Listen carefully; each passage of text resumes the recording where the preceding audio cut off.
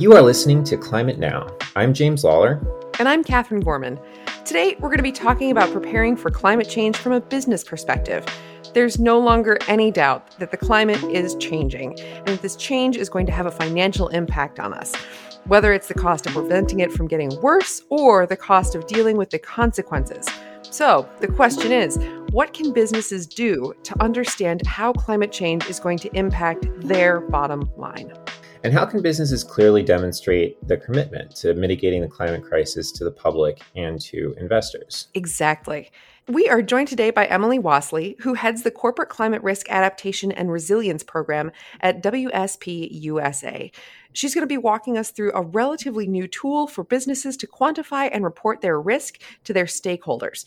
The tool is a set of recommendations created by the Task Force on Climate-Related Financial Disclosures, or TCFD. Emily, thank you so much for being here. We'd love to start by learning a little bit about climate risk consulting. So what is WSP and what is the Climate Risk Adaptation and Resilience Program that you lead there? Thank you. So happy to be here. So WSP is a global engineering and infrastructure design consultancy. So we have offices and staff all around the world. We have different regions. So I work for WSP USA, there's WSP Canada, WSP South Africa, South America. So we all coordinate as WSP Global, but we do have these regional focus areas. Within WSP, we have a kind of boutique consultancy called the Climate Resilience and Sustainability Group.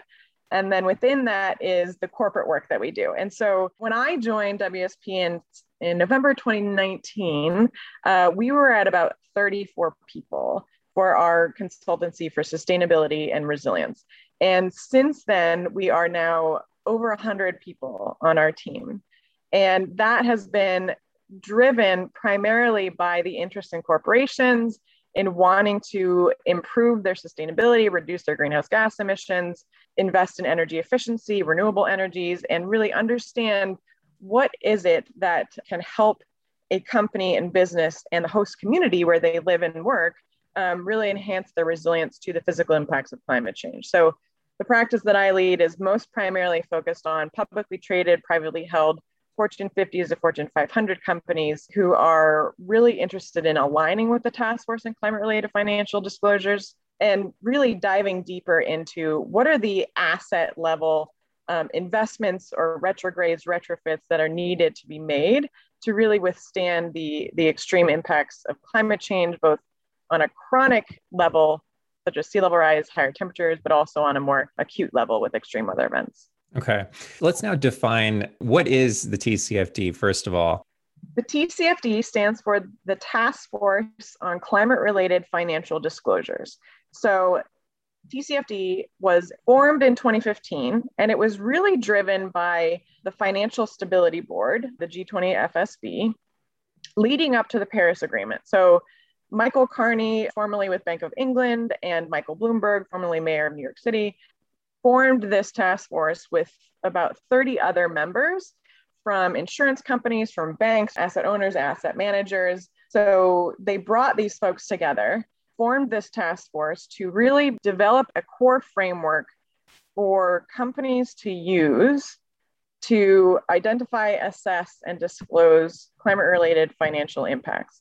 So it was driven by everything going on with the Paris Agreement, the understanding that businesses need to play a role and can play a role, and are also significantly impacted by the risks associated with climate change when it comes to the physical impacts, but also transitioning to a low carbon economy and what that looks like, what that means, how can they do that equitably, how can they do that effectively and efficiently, and if they do that too quickly and the infrastructure is not there to support their goals and their commitments, what risks does that pose to their costs and their bottom line? And when investors say, we want you to align with the TCFD framework, that means they want the companies to have gone through the scenario analysis to assess what their risks are, have an understanding of how those risks impact their business, their strategy, their financial portfolio, and then disclosing that to their investors and shareholders so that they can adequately price those risks. Amazing. And so let's dig into the actual reporting of the TCFD. How does that work? Is it actually a report that you submit? Is it a series of checkups? What actually goes on? It really ranges based on what your investors want to see, what your shareholders want to see, and what you as a company want to disclose when it comes to the level of detail and where. Investors want to see these disclosures embedded into their financial filing. So if there's a company that has billions of dollars of climate-related financial risks, they expect to see climate change noted in their 10K filing. And forgive my ignorance, a 10K is what your disclosure that you're filing with the federal government, yes? The SEC. Yeah. The SEC. Yep. Got it. Okay, yeah. Great. A lot of times our clients will come to us and say, hey, we need to align with TCFD. How do we do that? And so one of my first questions is, okay, have you noted climate change as a material risk in your 10K? If yes, that's a great start. You need to back that up with some evidence and some scenario analysis to confirm that that is in fact material to you. So we kind of work backwards there. So sometimes it's in the 10K, other times it's in their environmental social governance report. They can put it into their financial filings, their annual financial report. Other times they have a standalone report. So right now it's not very consistent. I'm hoping that when the Securities and Exchange Commission comes out with their guidance soon, that there will be more standardized reporting processes and guidance from that. So there's all sorts of ways you can follow these rules, and it seems sort of like it's a hodgepodge and like how you actually do it, just like sort of make sure you're getting it done kind of. But who are these rules for? Does it broadly apply? Are they sort of blanket in that they apply in the same way to all industries and all markets, or are there different recommendations of regulations given what sector you're in? So TCFD is a voluntary framework, so it's not mandatory in the United States. Some other countries have definitely been coming out in the forefront. France, for example, Canada, have all kind of said, okay, you need to have mandatory reporting in the next 2 years so that companies and banks can get up to speed and get their act together. So it's still voluntary. And that's, I think, why you're seeing kind of a hodgepodge of different reporting. There's no real consistency. If it was a regulation, then you would see much more consistency through that.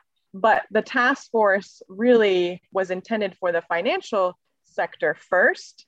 So banks, insurance companies, asset managers, asset owners.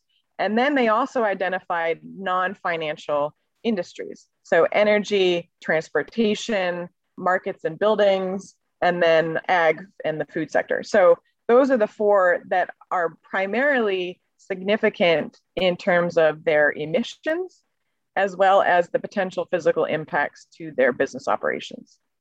And so, Emily, I'd love to have you expound for us a little bit on the key recommendations of the TCFD. What are they actually hoping that, that these non-binding regulations will do? Are there metrics and targets, or is it just, please demonstrate that you even care about this a little bit? So, Catherine, that's a great question. And the TCFD is broken down into 4 core elements. And those 4 are governance, strategy, risk management, and metrics and targets. And within each of those components are the disclosures and the recommended disclosures. So when we say, what is a TCFD recommendation? It's the recommended disclosure content. So let's start with governance. Investors want to see that at the board level, the board is being informed of and overseeing anything related to climate change. So that's GHG emission reduction targets. If you're investing in energy efficiency measures, if you're retrofitting a building or your operational processes, then how is that going to be impacted by climate change and how is that going to reduce the emissions? So they want the board to be involved in those discussions and having those discussions at the board level. They also want at the management level, and that is kind of subject to the company's discretion, but generally, it's at the C-suite level, so the CFO, the COO, CEO, to have a clear distinction on how they're assessing and disclosing those risks and opportunities related to climate change. And then that process is then informing the board. So there are 2 disclosures under the governance section. There are 3 under strategy. And strategy is a little bit more tricky because when you think of strategy, you think, what's the strategy to manage these risks, right? That's not what they're thinking about. This is instead, what is the climate change risk and opportunity lens of how the business strategy will be impacted. So what they're really looking at is that you're conducting either a qualitative and or quantitative financial analysis, thinking forward into the future about how climate change is going to impact the business strategy, the financial portfolio, and any sort of other businesses that are managed within that portfolio. So that's the strategy piece. So it's also has a component on how resilient is your business strategy to a changing climate, to a more sustainable future, and can you withstand the impacts of climate change over time? So Emily, can I just to jump in? I know we've only covered 2 of the 4, but it prompts a question for me, which is, these recommendations seem to be fairly soft in that it seems as though if you have a plan by which your board or your C-suite are talking about these issues, and if you sort of nod to the fact that from a business strategy standpoint, you're thinking about this, then you're meeting the recommendation. Or do you have to do more than that? What would be maybe an example of you don't have to give any names, but of a company that does this really well, and like, what do they do to abide or to follow those recommendations? So an example client that we work with is in the IT sector, and they own and operate data centers around the world. So data centers use a lot of water for cooling. They use a lot of energy, and are generally no region now is safe from a climate hazard. So given that, we have been working with this company and client for over 20 years, which is wonderful because we've been able to really dive deep into the way that they run their business, how they operate, how they're more sustainable. So what they have set up is they have a climate risk and resilience lead who then reports to a climate council. And that climate council is where the president sits. And that climate council then reports to the board. That is the process. And what investors want to see is that process described in their annual reporting. There's a whole bunch of, different ways to report out. But what investors want to see is that you have a process in place and that you're disclosing that process and that it's connecting the management level with the board level. Okay. Sorry, I pulled you off track. We were going to move to the last 2, risk management and metrics and targets that are part of the recommendations. No worries. That's okay. I could dive into this all day. So I'll try to keep it at a high level. So the risk management piece. So that is really intuitive. It's how you're managing the impacts of these risks on your business, how you're integrating climate considerations into your broader enterprise risk management process. For example, so WSP Global, our team actually does our own TCFD alignment. And so we get to do it for ourselves, which is really fun. And I was on the phone earlier with our broad enterprise risk management team. We were looking at our ERM risk taxonomy. And the taxonomy is basically the massive spreadsheet or tool that you use to basically track all the different risks that your company faces. And so we have climate considerations embedded into that. And so whenever they're thinking about a risk such as the pandemic on our staff or our offices, climate change like heat waves during a pandemic or wildfires during a pandemic can be pretty impactful both on our staff's health, but also on our productivity. And so that aligns with customer success and client deliverables. So it's walking through those processes and making sure that those climate considerations are truly embedded into that enterprise risk management or ERM process. Okay, so that's the third component. And how does the last one work? The last component is the metrics and targets. And that's really looking at different metrics to understand how risks are changing over time. Also, where your scope 1, 2, and 3 greenhouse gas emissions are, at what level, what metrics are you using to measure that progress. And then the last component is really the targets that you're setting to make sure that you are achieving a more sustainable and resilient future. Are the TCFD's methods, so background here, we did some Googling and looking around at other organizations, other methodologies, other recommendations. As you said, there's kind of an alphabet soup of organizations with different recommendations, but it seems that TCFD's methods are becoming accepted as kind of the standard benchmark of recommendations for organizations to follow. And we wanted just to see if that was true. And if so, why that is. It is true. TCFD is getting embedded into all sorts of other ESG frameworks. And the reason is that it has a nice connection with the financial filings, but it's also a very flexible framework for companies to undertake to take their journey for aligning with the TCFD. And it really gets to the heart of the forward-looking scenario analysis, emerging risks, but also embedding those climate considerations into the way that they do business. Mm-hmm. And so I wonder if we could just go like a little bit deeper. You mentioned one example of the IT company and sort of how they're addressing the governance aspect of these recommendations. I wonder, just to paint a picture for people, if you might come up with some examples of other organizations that address some of those, how they address some of the other recommendations.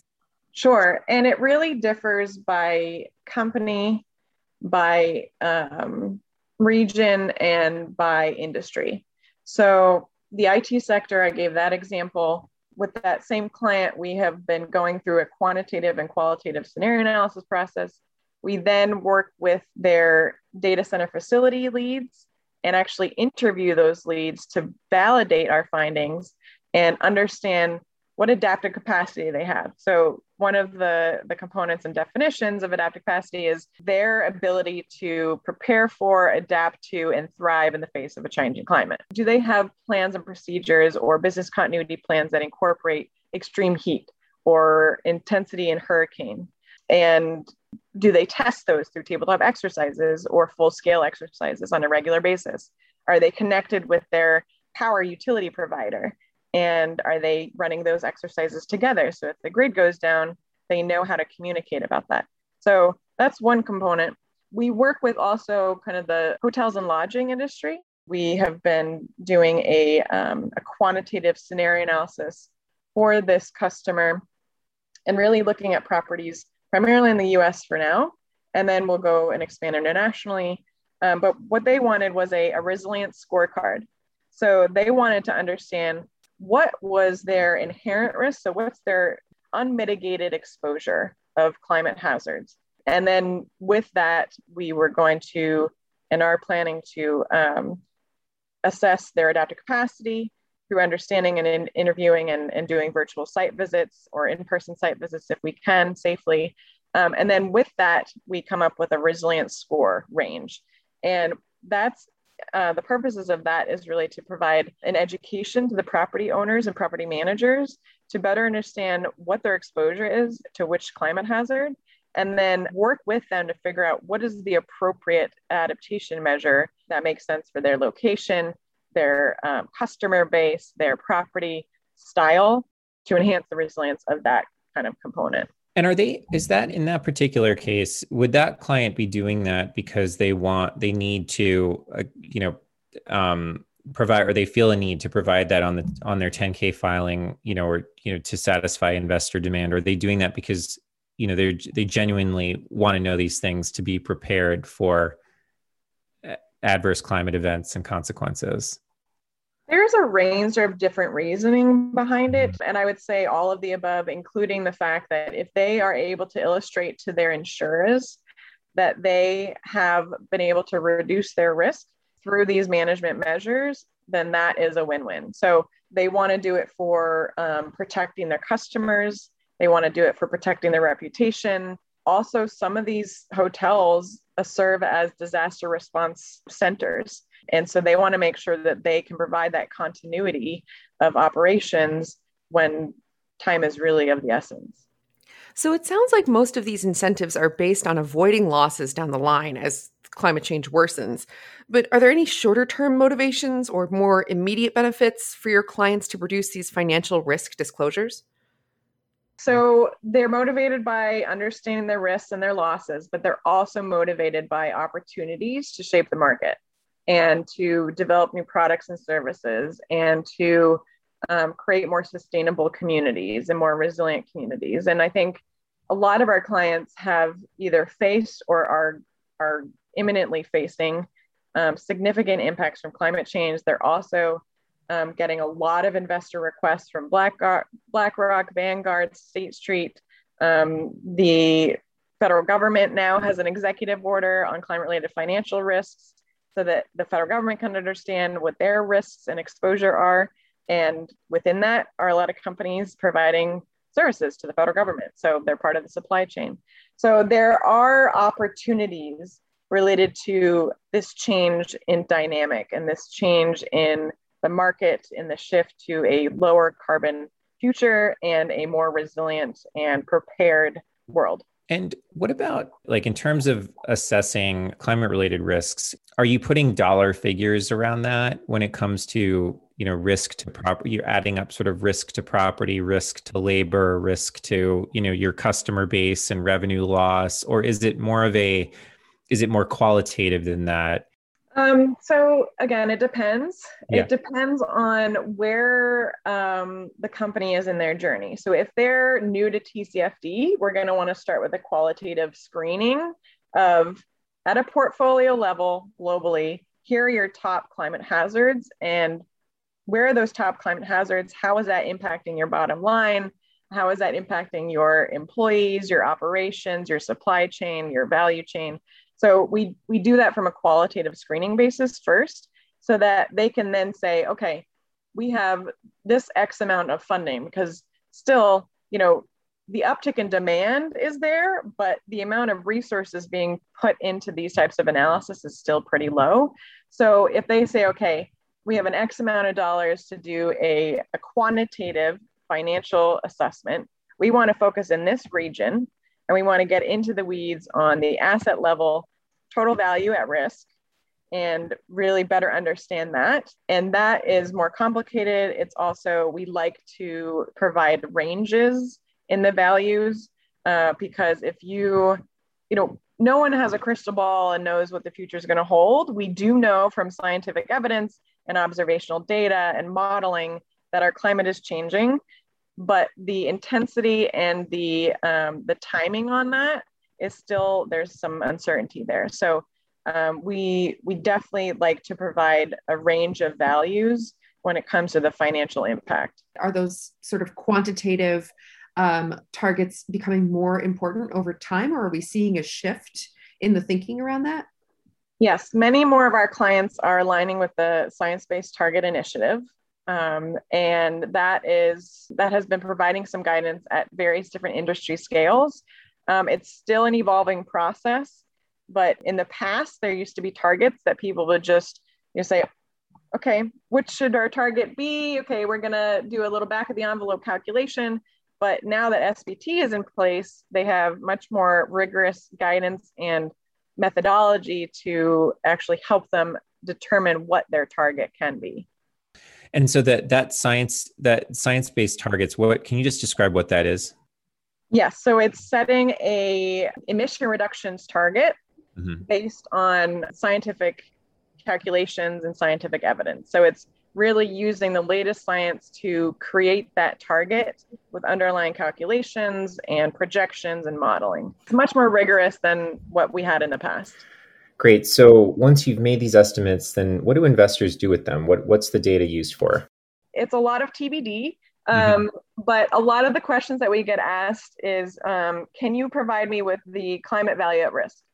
And so the climate VAR. And that is a complex calculation and consideration, because you need to understand, the average annual losses. You need to get information from your insurance, business interruption values. So a lot of things go into that calculation, but essentially the investors want to know that you're prepared, that you are ready for this, that you have considered how climate change is going to impact your business and how you can be part of the solution. So that's my understanding of what investors are doing with the data and the information that's being disclosed. So let's think forward a bit and imagine that we begin to put more structural policies in place around mitigating climate change. So for example, when TCFD reporting or something similar becomes a national policy, how will smaller companies metabolize the costs that would be associated with, adhering to that? Yeah, and that is something that we are intimately aware of, because of the minimum resources that smaller companies tend to have when it comes to staff available to lead this, but also the amount of funding available. So, I always like to start with what's existing, what's already in place, and build from there. And so if a smaller organization is already understands what topics of environmental, social, and governance and climate are material to them, that's a great place to start. If climate change is, then TCFD would probably be good to align with. And you can do a qualitative assessment at a high level, and then, over time, do your more in-depth analysis. But it also depends on what industry you're in, where you're located, and where you see your emerging strategy going over time. So there are a bunch of different questions that I generally start asking clients before I dive into, yes, you have to do TCFD. If you're a publicly traded company that has lots of resources, it's a no-brainer.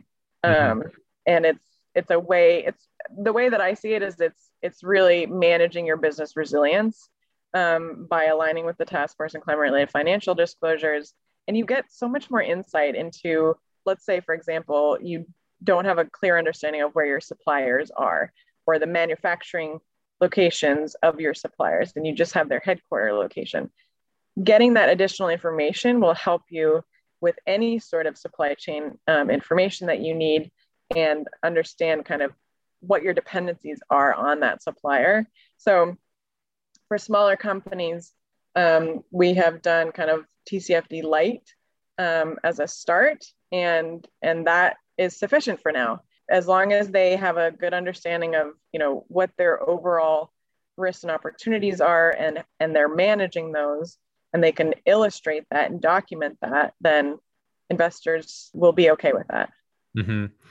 So do you see emissions and tonnage of CO2 released, through companies' activities as becoming sort of an integral or a necessary disclosure at any point in the future? Yes. Or near future. Yeah. Absolutely. Yeah. I mean, their GHG footprint. Most companies have a good understanding of what that is for them. Generally, they have to do a greenhouse gas inventory to start to really get that clear understanding of what their footprint is, so then they can manage that over time. But I do believe that any industry that is a high greenhouse gas emitter will need to disclose that information, as well as how they're reducing those emissions. Investors will absolutely want to have that, so that they can make sure that they want to continue divesting, or they want to continue investing in those areas.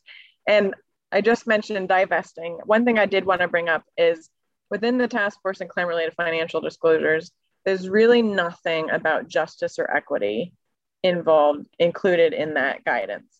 And so it's a separate conversation, but it's a conversation that needs to be had by the companies that are doing these analysis and disclosing this information, because what we're seeing is divestments from vulnerable areas, and that will make those vulnerable areas even more vulnerable. So we want to make sure that if there is a company that has extracted a lot of resources from a local community, or has a lot of employees who work in that community, they're not just going to pick up and leave because it's vulnerable. They're actually going to lean in and enhance the resilience of that community to give back to what it had extracted over time. So, I mean, that sounds like a very altruistic thing and a good thing for companies to be doing.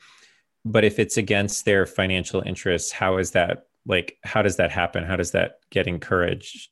That seems like a big problem.